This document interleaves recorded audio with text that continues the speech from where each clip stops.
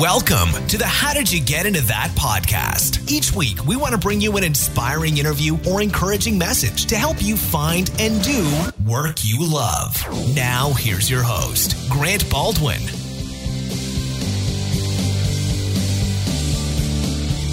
What is up, my friends? Welcome to another episode of How'd You Get Into That? My name is Grant. Great to have you here. And man, it's just an honor. I really, really appreciate you hanging out with us. I know there's a lot of podcasts, a lot of things you could be doing with your day, with your life, but you decided to hang out with us. Really means a lot. You will not be disappointed today because we've got a great guest for you that I think is gonna give you a little kick in the pants, a little motivational, inspirational bits of nuggets and knowledge and all that jazz. Yeah, so we got some good stuff. Hey, before we get into that, I want to remind you that we are offering a limited number of coaching spots available. We've had several people that have reached out and inquired about this, and so we've kind of been like, yeah, I don't know, maybe we'll do it, maybe we won't. And so finally, we were like, okay, I feel like we can really help some people that are stuck, who need some business in their career, in their business, in their life. And so we're opening up a limited number of coaching spots. So if you are interested at all, don't ding around. Don't miss out on this, because when they're gone, they're gone. And whenever they're gone, we're not going to open it up for a while. So I don't want you to miss out on this. If you're serious about crushing it in 2015, this is your chance for us to go on that journey with you. So you can go to grantbaldwin.com/coaching. Again, that's grantbaldwin.com/coaching. Check that out. See what you think. See if it's a fit. Reach out to us. Let us know if you got questions. And let's make something happen, Captain. All right, today we've got a great interview with my friend Scott Dinsmore of liveyourlegend.net. Scott, he lives this story of what we talk about on the show all the time, of helping people find and do work they love. So really good dude, really good story, and we do what we do for the same reason. So really dig Scott and excited to share his story and journey with you. So let's get into it, my friends. Here's my interview with Scott Dinsmore. Enjoy.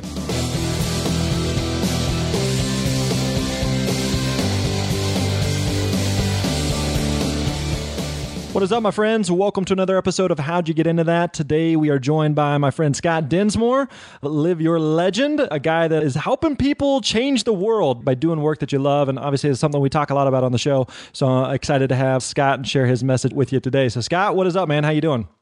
Oh, great. It's an honor to be here, man. This is fun. I'm excited. Yeah, let's get into it. So you have this site, liveyourlegend.net, and you teach people about finding and pursuing work that they love. That's a mantra we preach a lot here. So you've got the blog, but give us just kind of an overview of your business and what it is that you do. Yeah, so it all started with, like most of us, with a really miserable job. And I just thought, this was like 10 years ago, some big Fortune 500 company that I was supposed to be really proud to have, and it was just miserable. I thought, there must be a better way.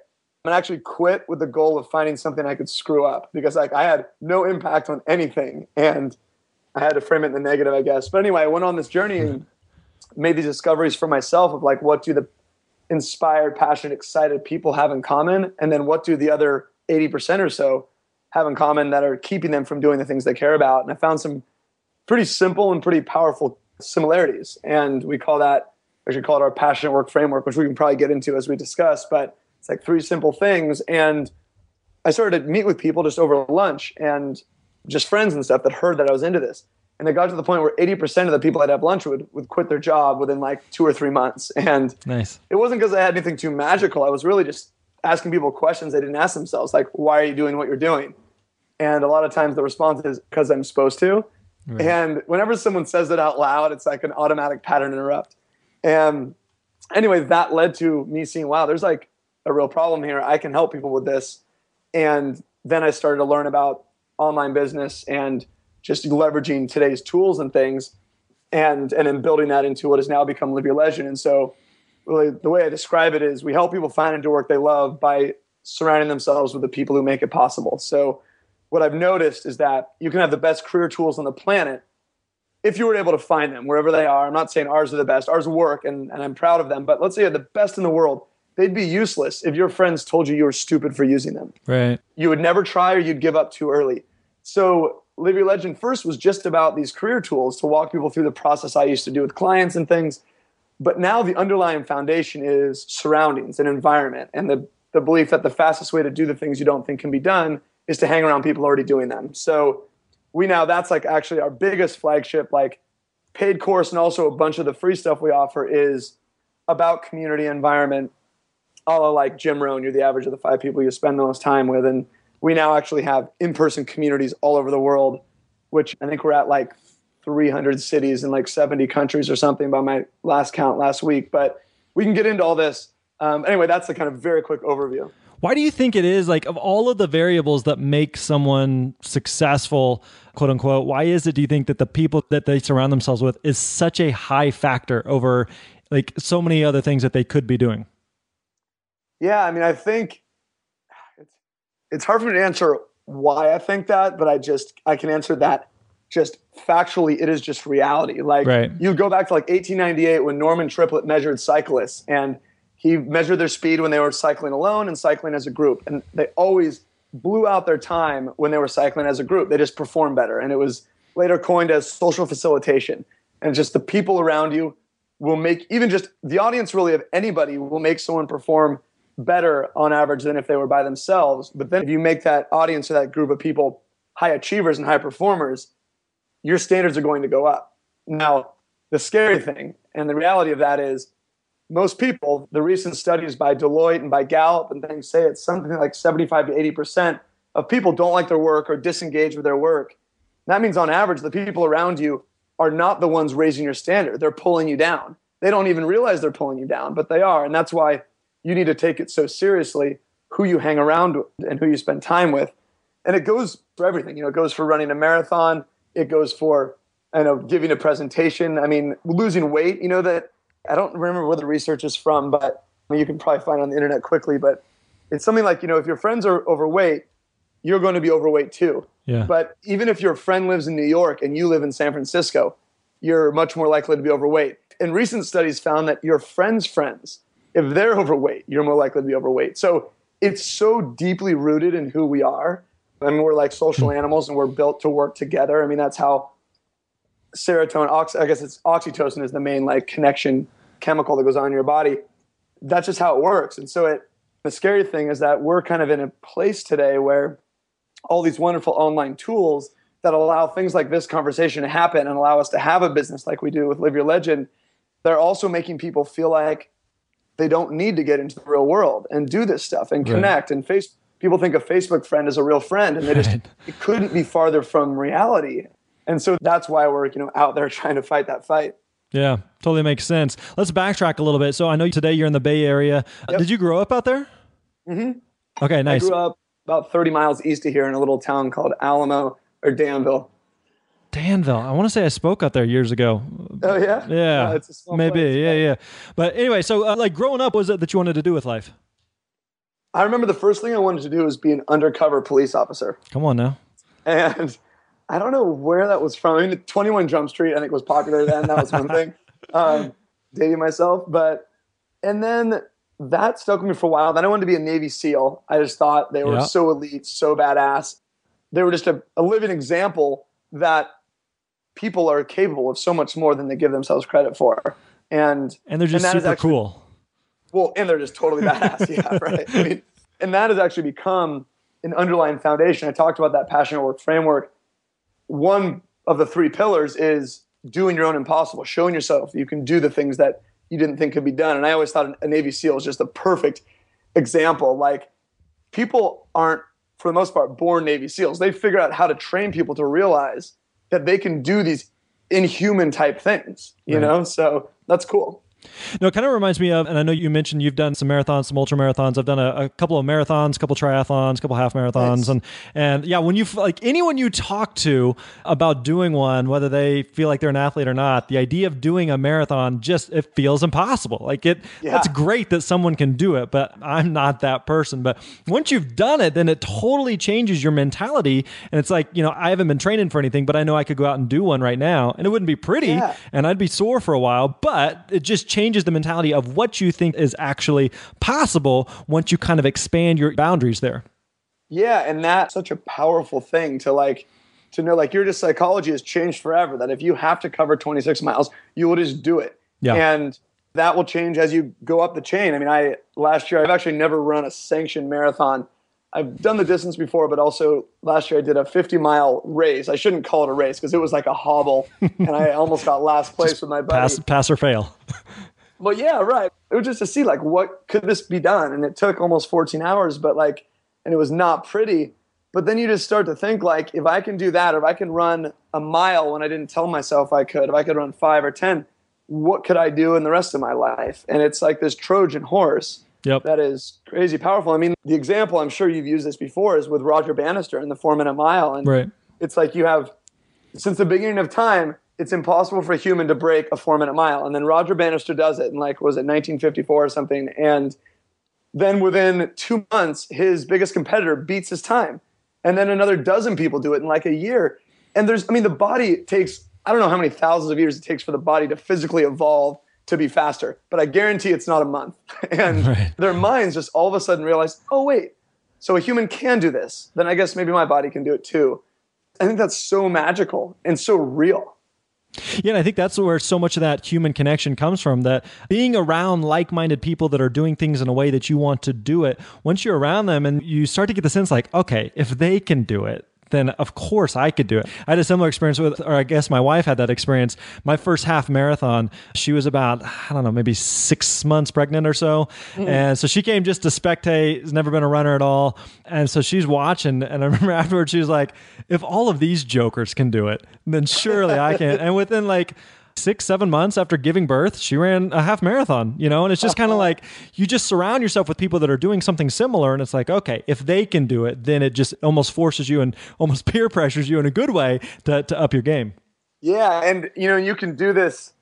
Sometimes I feel bad giving this example, but it's real for anyone. Find someone who you think that you could outperform and that is doing things that you tell yourself you couldn't do. And the marathon's perfect. I use fitness because, one, it's totally in our control. I mean, yeah, you could be injured or disabled or whatever, but it's in your capacity to move forward. Like, no one can tell you can't try it. Right. And so I love that. And so like anyone like on this call, like look at your local town or city and see when the next marathon is and show up to the marathon finish line at 4 hours after it starts and watch the shape and sizes and ages of people that cross the finish line. You will not believe when you see the 50 pounds overweight 60-year-old man cross the finish line at 4 hours, which 4 hours is a great time. Yeah. And so you see that and it's like, okay, hold on a second. Like I'm half his age or whatever. Like you got to brainwash that and show yourself like that these excuses are just, they're milestones waiting to be accomplished, I guess. And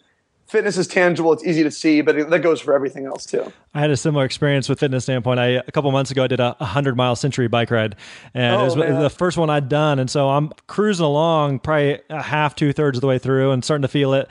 And I'm biking along this one guy and we're just chatting it up. And he's like the third oldest guy in the race. And he's, in his 60s and I'm half his age, just like, what the crap? Like if this guy can do it, then surely I can finish, but yeah, there's huge value in being around those people. So let me ask you this. So you're growing up, are you just planning on doing the corporate thing? I mean, even though you have the ideas of being the Navy SEAL or doing the undercover cop, are you just thinking like, well, I'm just going to follow the traditional path and get into corporate and just kind of go down that road? Or what are you kind of thinking is going to become an option for you? I don't feel like I've ever been asked that question about when I was that young of like, was I thinking about getting into corporate? And the answer is, I have no idea. That's the scary thing. I'm sure I just assumed, yeah, that's what everyone does. And so I just thought, okay, you got to get good grades and do the SATs or whatever, all that stuff. And I actually, in middle school, I was like a really bad, rebellious, defiant kid. Like I was tied for first place with my best friend for number of detentions and Saturday schools. And we weren't doing like anything really bad, but we were just pains in the asses and just kind of causing trouble, causing, headaches for our parents, whatever. And I don't really know what happened, but when I got to high school, for some reason, I just decided, all right, let's get serious. I ended up getting something like a 4.0 or a 4.1 or something, like doing the AP classes, whatever. Right. And worked really hard. The only thing I can link it to is going to an hour-bound outdoor 2-week thing after 8th grade graduation. But still, that didn't feel like it was the moment then. Who knows what it was. Anyway, so I just didn't think that far ahead. It was more just like, yeah, I mean, I want to do well. And it gives me a good feeling in my body to do well at these things with school and things like that. And then same when I got to school and got to college, I started to think more about it because I started to notice it more. Like my dad was an entrepreneur or early in young companies and was a part of them growing and things like that. So I got to see a little bit of that. I was too young to really experience it. I wish I would have been 10 years older when he was in all that because I think it would have been even more priceless, but he's still my chief strategist, informally and formally. But and so anyway, I had those ideas, but never really thought about it until I got into college a bit and then started to see, okay, this is what people are doing. But still, it took work to even, seek those people out. What was when you were doing the Fortune 500 company, what were you doing? So I was a distribution planner at The Gap. Nice. There in downtown San Francisco, international division. I had just come back from a year living in Spain. I did really well in college. I was super proud. I graduated top 5% of my class and, high honors, all this stuff, and went through the job application process and couldn't get a job. And I interviewed, I remember, with Intuit, which was one of the companies I really wanted to work with. Right. Half because I think people told me I was supposed to, and half because it sounded interesting. And I had even done an honors thesis on the specific topic I was interviewing on, which I thought, oh my God, I have this nailed. They flew me out for a whole day. It was really cool, really rewarding. And I just got turned down. And that made me feel awful, and also made me have no reason to come back from my 6-week graduation trip when I went around Europe. And so I stayed for the year and lived in Sevilla in Spain, where I had studied abroad and knew some people and had a little English teaching business there and was a tour guide on the weekends. So that opened up my mind tremendously to a different way of thinking about life. But I came back and still listened to my old school mentors and got the job with the big training company or training program at the big company. Now, nothing wrong with Gap, specifically. I think there's a lot of people that it jives with and fits well. I think the big problem with any of this stuff is you're not being in alignment with your values, your talents, your passions, your strengths, and the work you're doing day to day. Right. It's possible that I could have found something in the Gap that I could have been 10 times more excited about. Now, given that I am more of an entrepreneur and I want to build things from scratch, the big company is not as good a fit for me in general. But that's what I think some people miss. I'm not about hey, bring down corporations, whatever. It's no, it's just be intentional.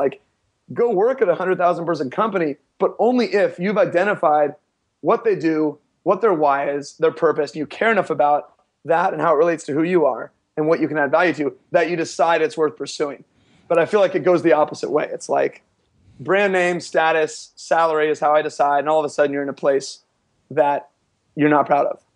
Yeah. I mean, that's the one thing we talk a lot about on the show in general, is just that whether you want to be an entrepreneur or not, or whether you just want to work for a company, not everybody's meant to be an entrepreneur, and that's fine. Just finding something that you look forward to, and Monday morning isn't something that you dread, but something that you get amped up by and something that you get excited by. So I guess if you recognize you've kind of got that entrepreneur in your blood and you go over to Spain and you have a cool experience, why did you end up coming back and taking a corporate gig?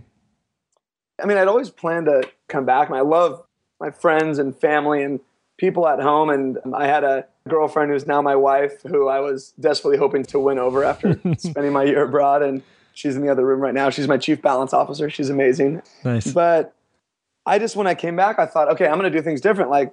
The Spaniards, they clearly prioritize community and happiness over money. They work to live as opposed to live to work. And yeah, I know their economy isn't great, but God, you spend time with them on a daily basis. They're just happy and they're just excited. And I think when I came back, it's the environment thing. I came back and I was around all my other friends who had already gotten jobs, and I felt like I was behind.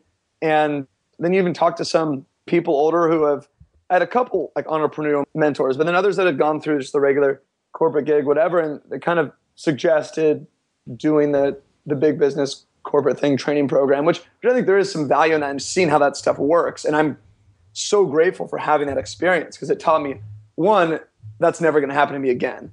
And two, why was that? What went wrong? And I think that's a big thing to realize is things don't always go right. And often it's the stuff that goes really wrong that teaches you the most and allows you to then correct and improve. Because I think all of this stuff for all of us is just an ongoing experiment. It's either a series of a million little experiments or just one big one.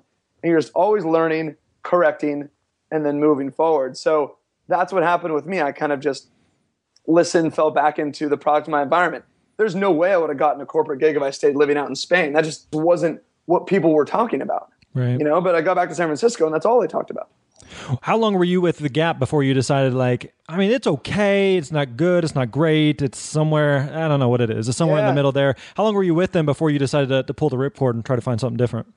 Yeah. So, you hear this a lot, at least stick around, keep you want it to look good on your resume, stick around for at least 2 years, and then go on to something else. And I got there, I was really excited, I was fired up. And after about 3 weeks, maybe a month, I realized this is just not me. My job can be done in 2 hours, then I have to act busy, and which is a very bad thing to train anybody, right? to act busy. And my job was even automated in a number of competitors. And so I was trying to think, okay, like I started to think about that advice. Well, I don't want to be like seen as a guy who jumps around. And then I remember hearing the quote from Warren Buffett, taking a job just to build up a resume is like saving up sex for old age. And I mean, Warren Buffett, he's like the ultimate investor, right? But his advice on career and life, I think, is even more powerful. Right. And I've been a disciple of his for a very long time. And I just heard that. I'm like, God, like, yeah, life is just too short. Like, no one wants you to not like your job. Like, no one at my company, my bosses, my managers, they didn't want me to not like my job because that costs the company a fortune in output or lack of output. And same with me. So I just realized there's just no way I'd stick around. So I lasted 7 months. And during those, at least the last few months, I was just constantly reading, learning, trying things out. I remember the best part about that job was I had a 50-minute commute on a bus or on a train. Mm-hmm. And I just started reading a lot and all kinds of different books, personal development stuff. And I love that because it gave me that space where I wasn't much of a reader before that. And now it like got me just totally hooked on it. And that, of course, led to new ideas. So what were some of those new ideas where you're thinking like, okay, I've been here 7 months. I can't keep going down this path. I got to get out of this. Do you know immediately you want to be an entrepreneur? Or are you just like, I just need to find a different corporate gig doing something more aligned with my strengths and passions? Yeah. It wasn't as much like, I need to go out and be an entrepreneur.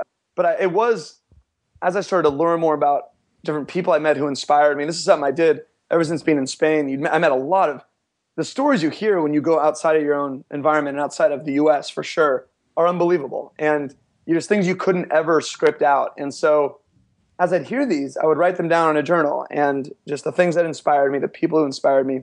And I noticed that I definitely was drawn to more of the smaller environment that you have more control over. So I had a pretty good feeling I was going to work at a much smaller company, or at least in a much smaller group, but wasn't planning to launch something. I had ideas, but I remember getting the advice from someone close to me that said, when you quit, just spend 3 months and don't say yes to anything. Like, even if you get what you think is like your dream job offer, you have to give yourself space to understand what went wrong, what you can do about it, and then where you actually want to go. Right. And so I did. I waited 3 months and I treated it like a full-time job. I remember I still have like the spreadsheets I made of 6 hours a day at least I was spending getting in touch with people, meeting with people, going through What Color's Your Parachute, which is, a priceless book, kind of the seminal book on job and career change, whatever. And so right about when the 3 months was up, I remember randomly going to a bachelor party of my brother-in-law. My sister was marrying him. And I didn't want to go because I didn't know anybody. I'm like, they're a lot older than I am. And it was in Santa Barbara where I'd gone to college. And I'm like, all right, you know what? I'm just going to go. Like, I feel kind of weird, but whatever.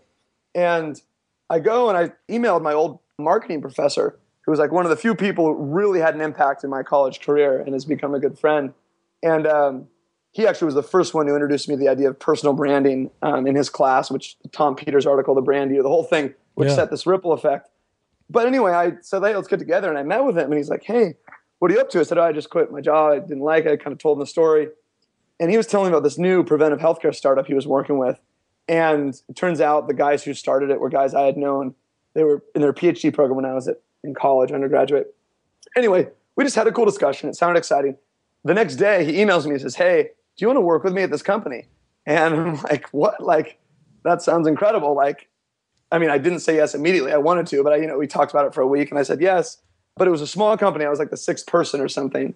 And now they're a fair amount bigger and they've done well. I stayed there for 2 years. And that was my first experience of really being deeply connected and passionate about what we were doing. Like, health is huge in our lives. And it was like offering at-home tests for diabetes and different forms of cancers and things. And it was with a group of people that I loved. It was just, I miss that still. Like, I email them and we're good friends. And I'll say, man, like the days of, being in the war room at BioIQ, like that was the best, like I love what I do now, but the team part of it was so cool. And that just showed me like, wow, like this is amazing. And I remember when I left, I told the CEO, who's a good friend, I said, hey man, I got to go out and do my own thing. And he just came outside with me and said, Scott, he's like, my goal with all of the people that work with us is to eventually, the reason they leave is because they either get hired by a big company and a big, VP level position, or they go out and start their own business. He's like, you're welcome back anytime you want, but I hope you never come back. And it was just the most amazing thing. And it just shows the character of this guy. And that, of course, gave me much more confidence to pursue what I was going after, which is another point to think about, like as people who are listening are thinking about making a big change, and whether it's starting something on their own or just changing jobs, if you've done a good job at your current role and have done good work and been helpful, which I recommend anyone do, no matter what you think of the current role, still make the best of it, right, and leave a good impression. Well, often if you go out and try something and you fail, whatever that means, for most people, they can come back and be welcomed back by their employer, and they'd be happy to bring them back, or by a competitor or whatever, because you know that is, you know, your area of expertise. But most people assume, like, if they try something that doesn't work, they're going to be on the street, you know, starving. Right. But actually, like, valuable, talented people of high integrity aren't as common as they should be. And so you usually can go back to your old gig. And then, of course, if that's the case, if your worst case is your current case, then you have no reason not to go out and get after it. Sure. Once you left the medical company, is that when you started the blog and what Live Your Legend is today started to evolve and take shape? I actually started the blog I think it was more or less right after I quit Gap, because I'd go to the bookstore and get a bunch of books and read the first chapter and see which ones were intriguing. And I read one that said you can start a blog without knowing code. Or not a blog, you can start a website. And it was called Internet Riches, which is a funny title. But I've since gotten to the author, and he says that he had some other title ideas, but you know how it goes with publishing. But anyway, so I said, you know, I like a challenge. Let me try that. And I hacked together this website that was hideous, and I was so proud of it. And I'm actually doing an article on Live Your Legend probably this week about a screenshot from every stage of my website since 2006 when I first got online. And it's not pretty. But that's the point, is like, you want to be able to look back and say that wasn't pretty, because then you're always improving. Anyway, I made this, and it's called Reading for Your Success. And it was pretty much a blog for book reviews and recommendations of personal development books I was reading. I had no idea it was a blog. I don't even know if the word blog was used then. I didn't find out until 4 years later that it was, I guess, a blog. But so I did that on the side, and that was fun. I'd come home from the company in Santa Barbara and just fired up to like write a review or, you know, tweak things on the site. And no one paid attention though. I mean, literally like nobody. My wife and my parents, and that's about it. I had about 112 subscribers. Like all of them were people I knew in the real world who weren't actually paying attention. They were just being supportive. Right. And that went on for 4 years. Before then, it became Live Your Legend. How did that transition go? Because I know you've got a TEDx talk that's been a real catalyst in your overall blog and business and brand. So when did that come into play, and how did that shift and pivot your business? So what was neat is, so the gap there, and there was a number of years when I quit the company in Santa Barbara, I started an investment fund modeled after Warren Buffett's work when he was about 30 years old in the 50s and 60s. And with a good friend of mine, the guy actually I lived in Spain with, and had a business out there with, which was really fun. We loved it, ran that for 5 years. But as I was doing Live Your Legend or Reading for Your Success on the side, it was clear that that was where my passions and talents were and where I could really help people. And then, and also over time, it became a much bigger business and more certain income, which is surprising, just because you'd think a finance company would be the winner. Right. And the company, we did well, and we did well for investors, and it was a great thing. But ended up returning the money to go full on Live Your Legend a couple of years ago. So what happened was, when I had 4 years of running Reading for Your Success, like zero growth, like no new subscribers, no new traffic, whatever. And then I met some people, specifically like Corbett Barr, who is a founder of Fizzle, Leo Babauta from Zen Habits. Met them online, and then met them in San Francisco, and dozens of others, both online and in person. That became my Roger Bannister moment, where all these people around me all of a sudden had these unbelievable businesses, and that leveraged online, the internet, the tools to help people in meaningful ways and allow them to live these great lifestyles. So that just got me incredibly motivated. When I was about to shut my site down, I met these people and went nuts. And from then on, I think Live Your Legend grew. I rebranded it to Live Your Legend because all the time spent spinning my tires was actually very valuable, because I learned what things were helpful for people. Like when I had lunch, I knew what resonated with them. And I think that's why it always needs to start with, how can you change one life? Ideally face-to-face, because then you can really feel what it's about. It's not about creating an online business. People really miss that. Like, that is the medium. That is the technology. But that is not like what you're doing. It's the underlying thing. How is that adding value to people? So, which is why I love, starting in person like you do with all the speaking you've done, so intimately how to help people because you've done it so much in the real world, seen their faces, seen their, body language. Anyway, so launched Live Your Legend. Within 6 months, it grew by 10x. And within another 12 months, it grew by 160x. And now it has, I think we have over 100,000 people from every country in the world that use our career and connection tools on a monthly basis. And that was all starting from meeting those people. That is when everything changed and showed me what was possible. And the TEDx came about a year after Live Your Legend was born. And that definitely put us on a totally new trajectory too. I mean, I got invited to do that as a secondary stand-in 6 days before the actual event, and which was crazy, but I'm glad I didn't have the 9 months that every other speaker had because I would have totally over-prepared in Scott Dinsmore fashion, like Parkinson's law. If I have 9 months, I will take 9 months. And anyway, gave that talk, and I remember going into it saying, I am going to do everything in my power to give a talk that I feel is worthy of the TED.com homepage. Right. Now, obviously, I'm not in control of that. They have however they decide what goes on the homepage. But I wanted to show up in a way that I did everything I could for that. And it was funny, like, I feel like a lot of people that do these things, like let's say a TEDx talk or a TED talk, because that's a pretty intense, emotional, stressful thing. Right. People think more short-sighted about it. And they'll maybe have a goal of, I just want to get through this. Like, I just want to get through the end of today. And because it is very intense and stressful. But I don't know. I just thought this has the potential. It could change everything. It probably won't, but it could. And I rarely get these chances. So I just went crazy with it. And I rehearsed. I don't even want to talk about how many hours I put in those 6 days, but I've written about it a lot on Live Your Legend. And then when I went live, I also did a ton to get the word out. And I remember telling people, a lot of my friends online, I said, hey, I just gave this talk. I'm really proud of it because actually it turned out really well. And I said, I'd love for you to share it with your community, but only if you think it will be helpful. Like, watch it. If you think it will help them, share it. If not, do not. Like, do not share this as a handout because you're my friend. Right.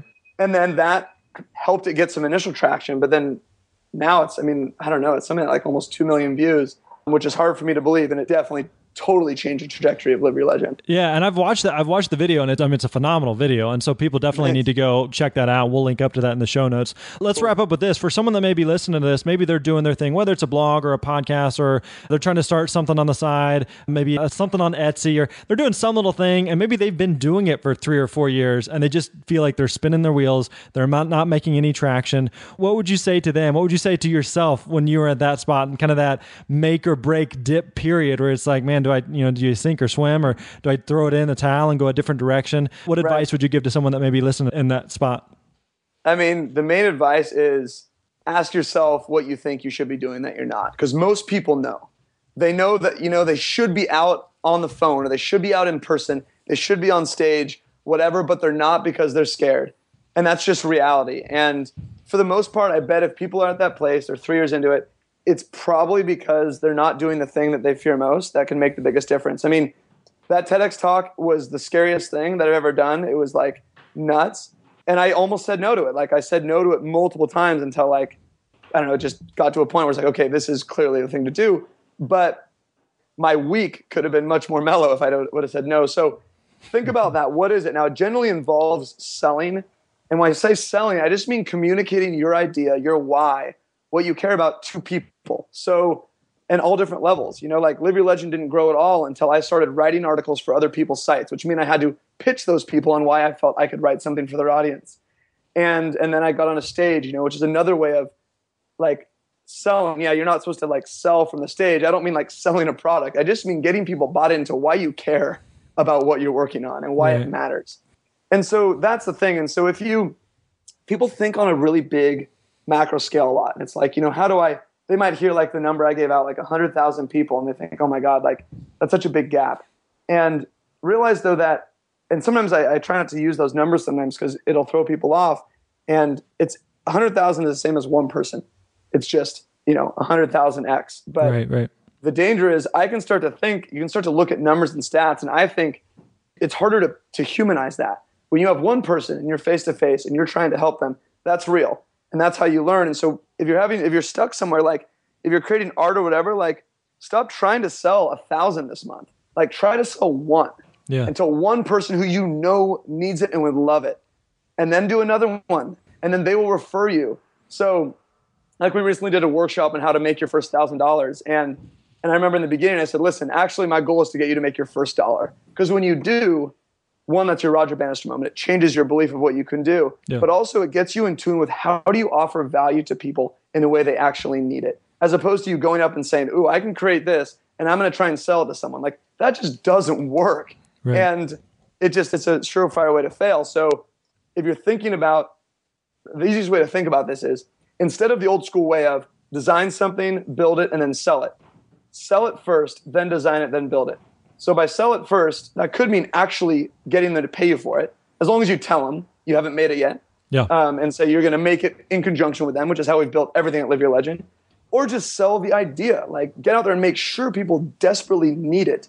And then design it, ideally by asking them what they want designed, and then build it and then offer it. And you almost completely eliminate the risk of a failure, which is, it sounds so simple, but that's just the magic. So yeah, for sure. Hey, to wrap up here, for someone that wants to find out more about you or check out the TEDx talk, where can we go? Cool. So, I mean, everything lives at liveyourlegend.net. We have 95% of our stuff or more is totally free. We have a bunch of product quality, free toolkits and workbooks and things. If you go to liveyourlegend.net/toolkit, you can download all kinds of good stuff totally for free. So check that out. And then you'll find the other things we're working on there too. But all I really care about is that you just start doing something that you care about and everything else will start to work out. Beautiful. Well said. We'll definitely send people that way and make sure that they check that out. Especially check out that toolkit. There's some great stuff, great resources, great free tools in there. So make sure you stop by and check that out. So Scott, thanks for the time, man. We'll catch up with you again soon. Awesome, Grant. It's a pleasure, man. Thanks for doing what you're doing. You bet, buddy.